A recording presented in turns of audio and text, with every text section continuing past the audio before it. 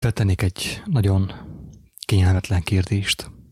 Azt, hogy a temetőben lesz-e szabad akarat? Lesz-e szabad akaratod a temetőben, a koporsóban?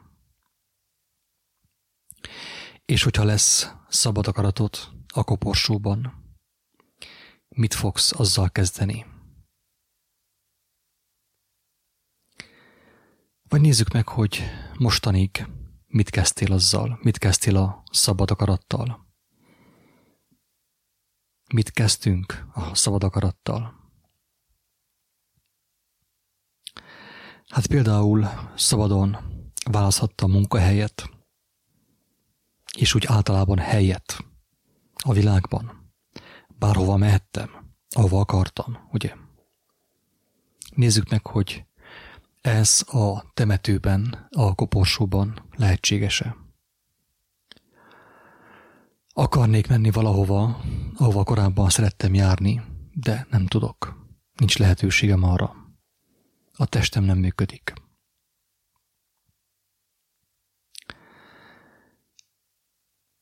Mivel, hogy volt munkahelyem, volt pénzem, megvásároltam magamnak azt, amit akartam. És azt kajáltam, amit akartam. Úgy spirituálisan, mint fizikailag, testileg. Nézzük meg, hogy erre lesz-e lehetőség a temetőben, a koporsóban. Tudsz-e olyan ételt, eledelt fogyasztani, akár szellemi, akár testi eledelt, amilyent akarsz? A válasz eddig mindkét kérdésre az, hogy nem. Nem tudsz oda menni, ahova akarsz, nem tudsz azt csinálni, amit akarsz, nem tudsz azt enni, amit akarsz. És rájövünk arra, hogy az, amit mi úgy hívunk, hogy szabad akarat, és annak a gyümölcse, hogy oda mehetsz, ahova akarsz, azt csinálsz, amit akarsz, azt eszel, amit akarsz, azt mondasz, amit akarsz, ez mind a testhez kötődik. Mind a testhez kötődött. Tehát amit mi a szabad akaratunk következtében csináltunk, és csinálhattunk valaha itt a Földön,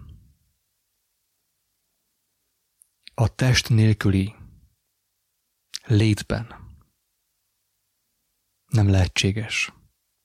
Mind abból, amit a szabad akaratunk következtében csinálhattunk itt a Földön,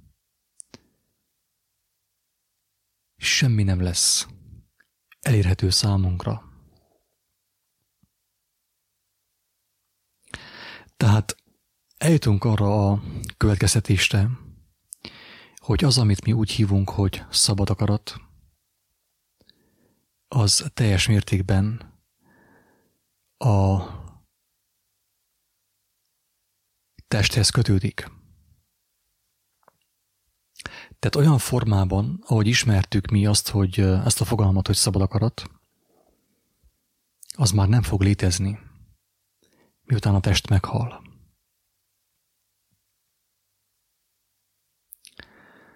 Sőt, mondok egy kemény dolgot, miszerint a szabad akarat az gyakorlatilag nem más, mint a tudás fájának a gyümölcséből étkezés következménye. Tehát az, amivel a legtöbb ember hivalkodunk mindannyian, hogy szabad akaratom van, kikérem magamnak, sőt, ha valaki azt tehát beleszól az én szabad akaratomba, akkor tüntetek, vagy lázadok, vagy forradalmat indítok az ellen, aki megsérti az én szabad akaratomat.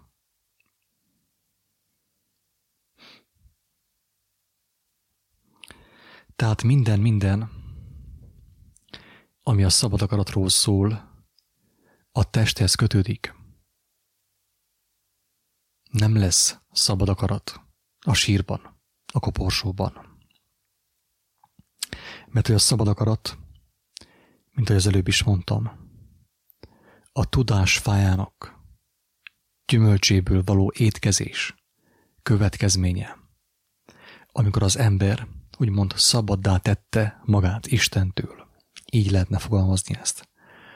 Persze ez nem szabadság, hanem, mint tudjuk, szabadosság. Tehát a szabad akarat az, hogy az ember azt csinál, amit akar. Nem azt csinálja, amit Isten akar, és amit Isten elképzelt, és ami szerinte tökéletes, hanem azt, amit ő akar. Ha akar, akkor halmozhat kincseket. Ahogy Jézus mondta, olyan kincseket, amelyek megrosdáznak, amelyeket a moly megemészt. De ezek a kincsek mind a földön maradnak, a testi világban, sőt, elvesznek, az enyészet martalékává válnak.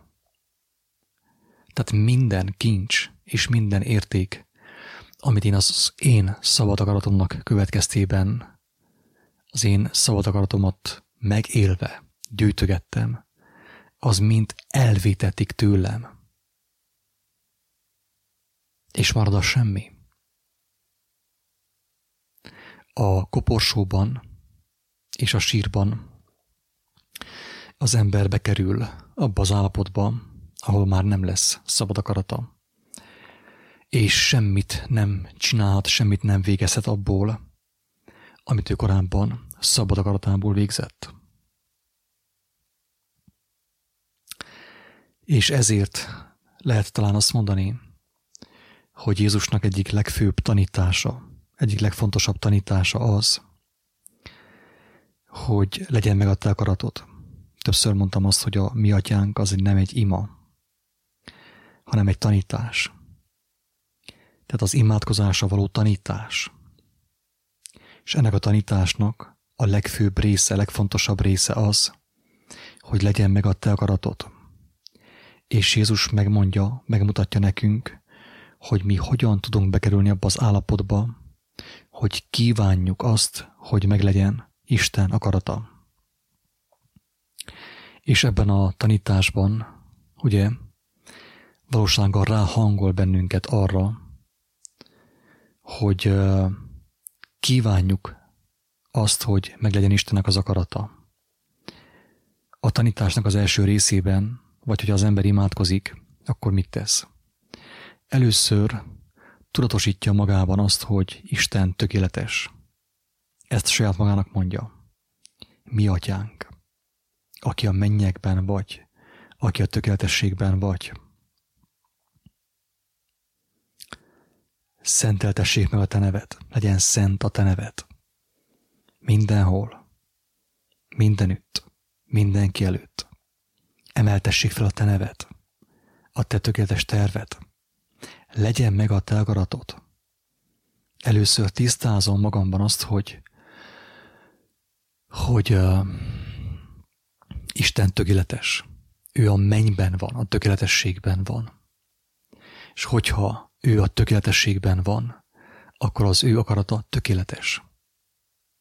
És a következő rész, ugye, az imának a többi része, mind arról szól, hogy legyen meg a te akaratod. Mert tapasztaltam azt, hogy milyen az én szabad akaratom, amiről azt hazudtam magamnak és embertársaimnak, hogy Istentől kaptam. Nem Istentől kaptam. Isten nem akarta ezt úgymond abban a formában ideadni, mint ahogy azt én elloptam tőle, zsákmányként. Ettem a kételkedés, a jó és a rossz ismeretének a fájából. Szabad akaratot követeltem magamnak, úgymond zsákmányként elvettem azt tőle. És miről szól a megtérés, Istenhez fordulás? Hát arról, hogy beláttam azt, hogy az én szabad akaratom valójában engemet a romlásba, az öregedésbe, a fájdalomba, a betegségbe és a kárhozatba visz. Megláttam, tehát észrevettem, hogy valami nem stimmel az életemben. Kezdtem figyelni az életemet, az embertársaim életét. és megláttam azt, hogy mindannyian a szabad akaratukkal, a saját akaratukkal a halálba és a romlásba mennek. És ezen a ponton jön be az, hogy az ember kezd fohászkodni valakihez, akit nem is ismer jóformán. Az élet teremtője, az élet szerzője. És azt feltételezi róla, hogy ő tökéletes, ő a mennyben van. Mi atyánk, jóságos atyám, mennyei atyám, te a mennyben vagy, a tökéletességben vagy. Legyen meg a te akaratod, ne az enyém, a tiéd legyen meg, mert tudom azt, hogy milyen, amikor az én akaratom teljesül, és az nem jó nekem. Megtapasztaltam ezt, meggyőződtem arról, hogy az én akaratom nem jó, ezért én önként szabad akaratomból adom vissza a szabad akaratomat neked. Atyám, imádkozik Jézus, vedd el tőlem ezt a poharat, ne kelljen kígyam. Mindazonáltal legyen meg a te akaratod, mert tudom, hogy az tökéletes. Te jobban látod, hogy mi az, ami tökéletes. Nem szeretném kínni ezt a poharat, de legyen meg a te akaratod, mert a te akaratod tökéletes. Ahhoz, hogy meglegyen a te akaratod, mennyei atyám, add meg nekem a mindennapi kenyeret, a mindennapi eledelt, a lelkemnek, mennyei kenyeret, minden nap újabb felismeréseket, újabb látást, megértéseket. És add meg azt, hogy azt a kenyeret tudjam megtörni és megosztani embertársaimmal, hogy ez a mennyei eledel áramoljon rajtam keresztül, átmosson engemet. Ezt jelenti, a mi atyánkban Jézus elmagyarázza, hogy mit jelent az, hogy legyen meg a te akaratod. Azt jelenti, hogy ő adja számomra az ő tökéletes akaratát, az ő bölcsességét, a megértést, a látást, annak örömét, a felismerés örömét. Ezek mind lelki örömök, nem testi örömök. Ezek mind lelki örömök.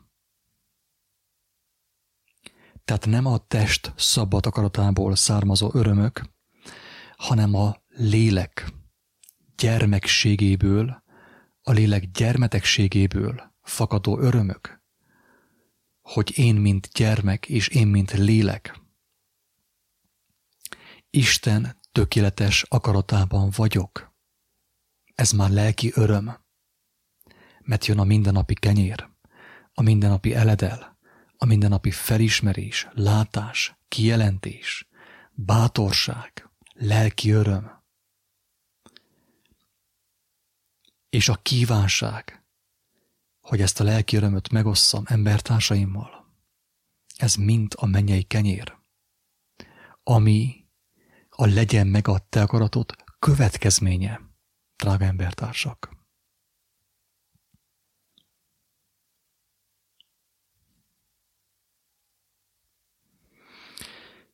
És bocsáss meg az én tévegésemet, a mi vétkeinket, mint ahogy mi is megbocsájtunk az ellenünk vétkezőknek.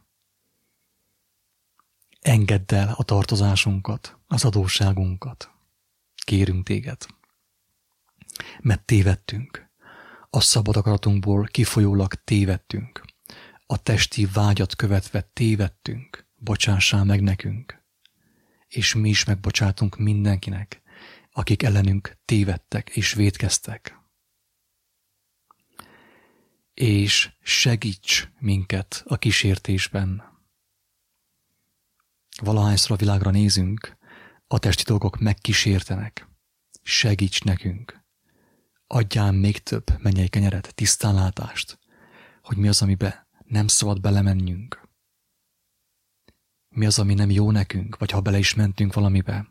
Segíts minket azokban a helyzetekben, hogy megszabaduljunk, és fordítsd a javunkra azokat a helyzeteket.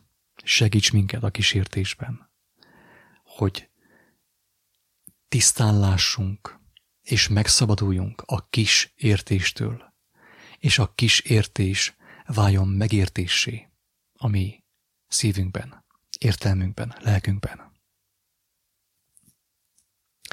És szabadíts meg a gonosztól. Vegyél el tőlünk mindent, ami a szabad akaratunkból, a test szabad akaratából, ami a lázadásból származik.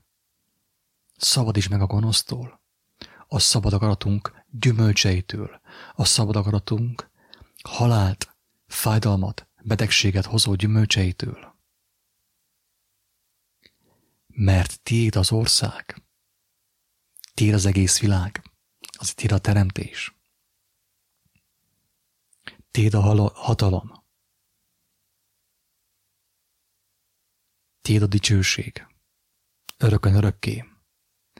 Tehát az ima elején és a végén magamnak tudatosítom, és magamat emlékeztetem, hogy az élet szerzőjéhez beszélek. Hogy én arra vágyom, hogy az én életemben az ő tökéletes akarata legyen meg. Azzal kezdem, hogy mennyei atyánk, aki a mennyekben vagy. A tökéletességben honosz. Nem emberhez szólok. Nem emberi segítségért kiáltozok. És azzal végzem, hogy mert tiéd az ország, a hatalom és a dicsőség. Te vagy a mindenható Isten. Te ezt megteheted, hogy elveszed tőlem az én szabad akaratomat, és annak gyümölcseit. Megszabadítasz a gonosztól, és helyette adod nekem a mindennapi kenyeret, a lelki eledelt, a lélek eledelét, hogy az növekedjen, és legyőzze a testet, legyőzze a testemet, a testi kívánságot, a testi örömöt, hogy a lélek öröme felülkerekedjen a test örömén, és azáltal szabaddá váljak, és megvalósuljon akár az is, amit Jézus mondott, hogy nekem hatalmamban áll letenni, majd újra felvenni a testemet, és meg is cselekedte, engedte, hogy megöljék, annak bizonságául, hogy ő legyőzte a halált. Hatalmában állt elengedni a testi létét, engedte, hogy megöljék. De viszont a megtisztult lélek meg tudta gyógyítani a testet, fel tudta támasztani a testet, és visszavette ugyanazt a fizikai testet, amelyben megölték, amelyet megöltek. Azután pedig felment a mennybe. A testet szétoszlatta, nem kellett eltemesség. A test eltűnt, feloldódott a lélek hatalmában, a lélek igazságában, a mindenható Isten jelenlétében. Felment a mennybe. Kedves hallgató, nem biztos, hogy egészen tisztán és érthetően tudtam elmagyarázni, hogy mi az, hogy szabad akarat. Hogy az valójában nem más, mint a tudás fájának, a kételkedés, a jó és a rossz tudásának fájának, a bizalmatlanság fájának gyümölcséből való étkezés következménye. És a szabad akarat az, ami a poklot okozza a lélek számára. Mert minden cselekedet, amit az ember szabad akarattal cselekszik, minden a testhez kötődik, de a test már most öregedik, gyengül, megbetegedik, majd meghal. És amikor a test meghal, már többé nem tudja végrehajtani a lélek testi kívánságát, ez maga a pokol. Sokszor mondtuk azt, hogy a pokol a temetőben van. Az a második halál. Hogyha az ember még testben nem gyakorolta be azt, hogy átadja az ő akaratát Istennek, hogy Isten rendelkezzen az ő életével, az ő élete fölött, hogy megtöltse őt mindennapi kenyérrel, lelki örömmel, és annak megosztásával, ugye, hogy adja és kapja és adja a mindennapi kenyeret, a lelki örömöt, a lelki táplálékot, aki ezt nem csinálta és nem cselekedte, földi életében az ember testi marad. És amikor a lélek már annyira megromlik, vagy ne adj Isten egy baleset következtében, a test meghal. A lélek, hogyha annyira meggyengül, akkor a test meghal. De a lélek továbbra is él, benne van a testben. És hogyha a lélek továbbra is testi, mert nem ismerte meg a lelki táplálékot, a mennyei eledelt, amiről Jézus tanít a 4 evangéliumban, akkor a lélek továbbra is a testben marad, mert ő testi, a testhez kötődik. És végig kell nézze, végig kell érzékelje a testnek az égését, a temetőben, ugye a koporsóban, a test rothadását, a férgeknek a rágását, ugye, a kiolthatatlan tűznek az égetését, ugye a rothadás. Ez maga a pokol, kedves hallgatók. Remélem ezt valaki megértette, és komolyan veszi, és Istenhez fordul további kijelentésekért és megértésekért, hogy ez valóban így van-e, vagy ezt én találtam ki. Én teljes szívemből kívánom mindenkinek, hogy az élő Isten jelentse ki ezeket a dolgokat, hogy senki ne csapja be magát, ne áltassa magát hazug tanokkal, hazug misztikus reinkarnációs tanokkal.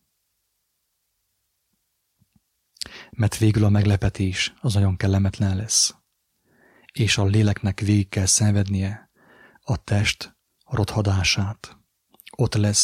Ott leszel te, mint lélek, a föld alatt, a testtel összeragadva, mert egész életedben testi voltál, és végig nézed a testnek a rothadását, ahogy a férgek megeszik azt. Ez meg van írva a Bibliában. Jézus beszél erről. Jézusnak nagyon kemény kijelentései vannak, tanításai erről a dologról. Ő azt mondja, és ha megbotránkoztat téged a te kezed, vágd le azt, jobb néked csonkán bemenned az életre, mint 2 kézzel menned a Gehennára, a megoldhatatlan tűzre, ahol az ő férgök meg nem hal, és tüzök el nem aluszik. Ez maga a temető, kedves hallgatók, ez a második halál. Beszéltünk az első halálról. Az első halál az, amikor kijöttünk az Édenből, a tökéletességből, a mennyek országából kijöttünk. Most az emberiség, én is és mindannyian az első halálban vagyunk. A feltámadás az, amikor az igazság ereje és ismerete által, Jézus tanításának ismerete által és Isten ereje által a lelkünk feltámad, feléled, újjá születik, és elindul az életnek az útján, és kapja a mindennapi kenyeret Istentől. A lelki eledelt, a lelki táplálékot, a lelki örömöt, és azáltal az ember újból lelkivé válik, és legyőzi a testet. És ha a test meg is hal, ő el tud szakadni a testtől. Elszakadunk a testtől. A testet eltemetik, de a lélek nem lesz benne, a testben, és nem lesz igaz az, amit itten mond Jézus, hogy ahol a férgök meg nem hal, és tüzök el nem aluszik. Tehát a léleknek nem kell végignéznie a testnek a rothadását, ugye? Viszont hangsúlyozom és ismétlem, hogy minden egyes embernek, minden egyes léleknek, aki nem vált lelkivé, aki testi maradt egész életében, a testiekért élt, a földiekért élt, a földi kívánságokat hajtotta, a földi örömöket hajtotta, aki földi kincseket gyűjtögetett, tárgyakat, kellékeket gyűjtögetett, és nem mennyei kincseket, az ilyen lelkek testiek maradnak, ezért nem tudnak elszakadni a testtől, és beletemetik őket a temetőbe, a testtel együtt. A test már nem mozog, de a lélek még él. És erre mondja Jézus azt, hogy feltetőleg, hogy a férgök meg nem hal, és tüzök el nem aluszik. Ez maga a pokol, ez a második halál.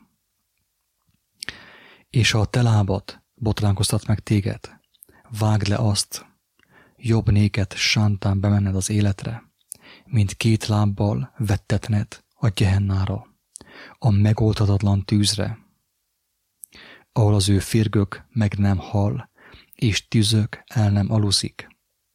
Amikor bekerülsz a testtel együtt, ugye, az ép és egészséges testeddel együtt, ugye, amelyik egy baleset következtében tegyük fel meghalt, vagy valami következtében meghalt, bekerülsz melléje a koporsóba, és ott végig kell nézned, ahogy a férgek megeszik a testedet, és maga a rothadás, ugye, beindul, a tűz, amiben ugye a test szétrothad, szétmálik, és azt végig kell szenvedned.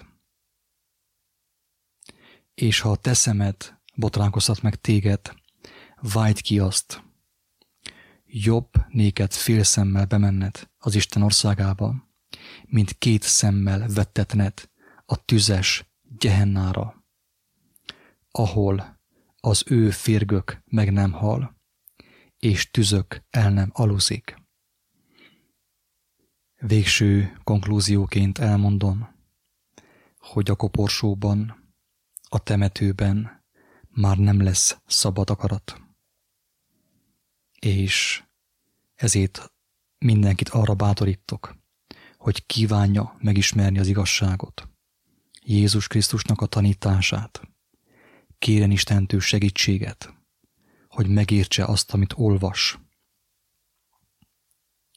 hogy ne érje őt egy olyan kellemetlen meglepetés, ami elég hosszasan fog majd tartani, mert semmi sem maradhat meg, ami haszontalan. A fügefát kivágatta Jézus, tűzre dobatta, elátkozta, elszáradtasz, ugye, mert nem termed gyümölcsöt. Ezért, aki fogyasztja minden nap a kegyelmet, avagy Isten lelkét, az életet, de nem terem gyümölcsöt, csak földi gyümölcsöt, a földiekért él, a testiekért él, az az ember nem fog tudni elszakadni a testtől, amikor a test meghal. Tegyük fel a vakcina következtében, vagy egy baleset következtében, egy betegség következtében. Az ilyen ember, az ilyen lélek össze lesz tapadva a testtel, és bekerül ugye a földbe. És ottan kell tovább szenvedje azt, hogy nem tudja végrehajtani azt, amit akart, és amit egész életében végrehajtott ugye a testével, mert a teste már nem mozog, mert a lélek már nem tudja megeleveníteni azt, mert a lélek tönkre van menve, túlságosan testi, és így el kell égnie, úgymond a Gehenna tűzében. Ezért, kedves hallgató, arra bátorítalak, amit Jézus mondott, hogy ne a földi kincsekért dolgozz, ne a földi kincsekért serénykedj, szorgoskodj, hanem kívánt a mennyei kincseket, a mindennapi kenyeret Istentől, a tökéletes Istentől, az ég és a föld teremtőjétől, a mindenható Istentől, és ő megadja neked. Azt mondta Jézus, hogyha mi tudatlan és bűnös létünkre tudunk jót adni a gyermekeinknek, mert ha gyermekünk kenyeret kér, nem adunk követ neki, ha halat kér, nem adunk kígyót neki, mennyivel inkább ad Isten szent lelket annak, aki kéri tőle, mennyivel inkább ad Isten tanítást, mindennapi mennyei kenyeret annak, aki kéri tőle. Annak, aki kéri tőle. Mert aki kér, az mind kap. Aki mennyei kenyeret kér, az mind kap. Aki keres, az talál. A zörgetőnek megnyittatik. Boldog, aki élzi és szomjú hozzá az igazságot, mert megelégítetik. Ezt mondja Jézus.